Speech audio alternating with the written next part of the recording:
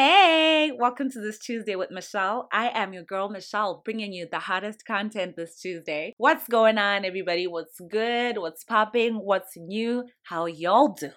Today's episode is gonna be about the celebration of love. In particular, we're gonna be talking about weddings, more specifically, a wedding that went viral a couple of weeks ago.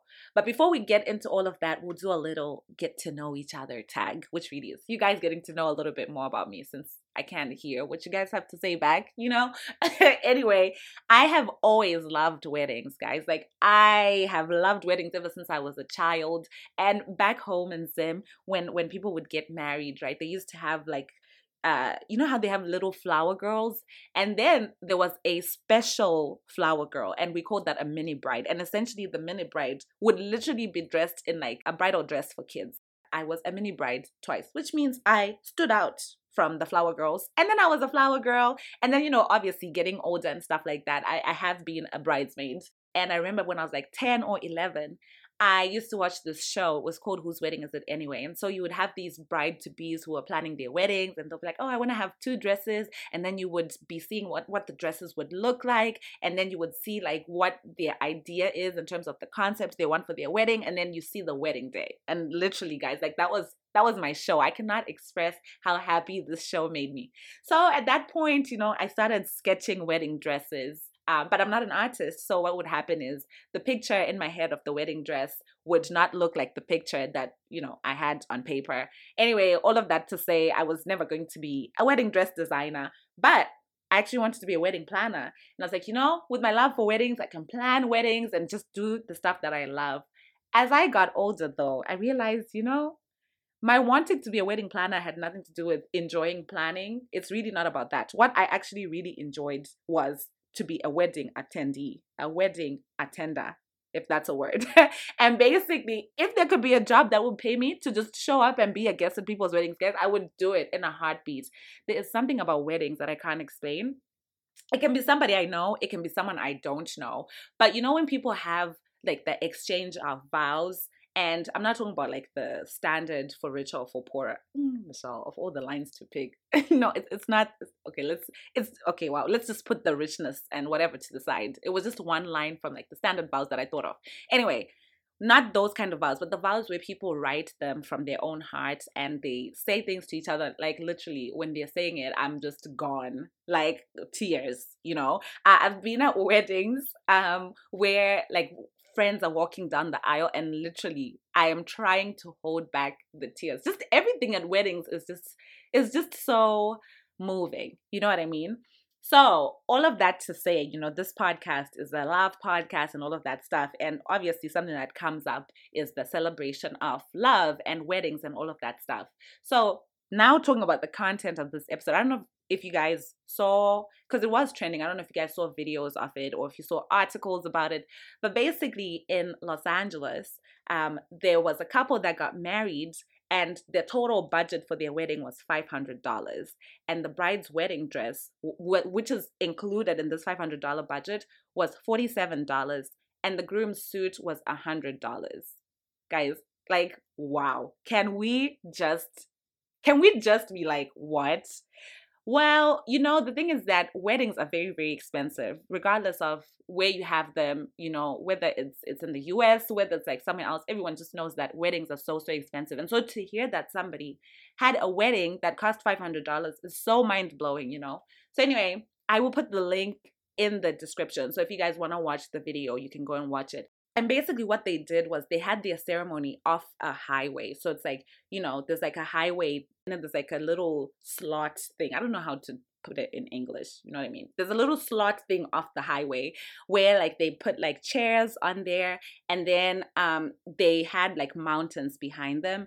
And guys, I watched the video on the girls' channel on YouTube and I was so moved. Like it was such a beautiful, beautiful ceremony, right? And even the person who was officiating the wedding and who was talking about like the significance of marriage and all of that stuff, like the words were just so deep and you could see like the presence of God in all of it. You know what I mean? So when I watched it, I was so moved and I was like, wow, and it got me thinking. I was like, we spend so much money and we spend so much time thinking about like the perfect wedding day, right? Like we want to have the most amazing venue. We want to have the most amazing dresses. We want to have so much money goes into weddings. And I will also say here at this point, let the record also reflect that I am not saying that like I want to have a $500 wedding. That's not what I'm saying. In fact, I do love big, beautiful weddings, you know, and I do think that like a wedding is, your wedding day is like one of those days where hopefully it comes like once in a lifetime, right? So I completely understand spending a lot of money for that day to have like all your friends and all your family celebrate with you. I absolutely am for that. What I am saying though is I'm also now having seen the other side of like somebody who spent $500 on their wedding ceremonial, you know, like their wedding day, right? I'm like, wow, like I appreciate just how intimate their wedding was and how they still were able to have the closest people that they wanted to be with them. And ultimately, whether somebody has a $500 wedding or they have a $50,000 wedding, I think what people really want is to just be able to celebrate their love and to be joined together in front of the people that they love, right? So like their friends and their family.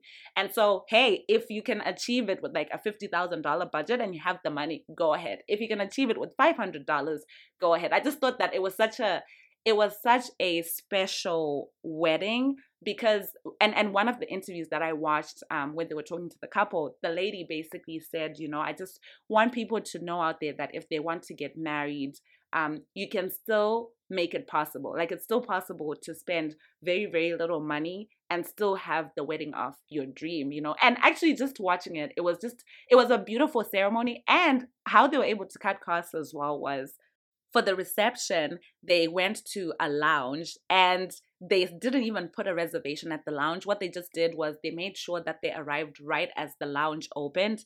And then they had told their guests that, hey, you know, you have to pay for like your own food and drink if you want to have food and drink. And so their guests very much were aware of everything before they came to the wedding. And so they were prepared to like, you know, buy their own food and stuff like that.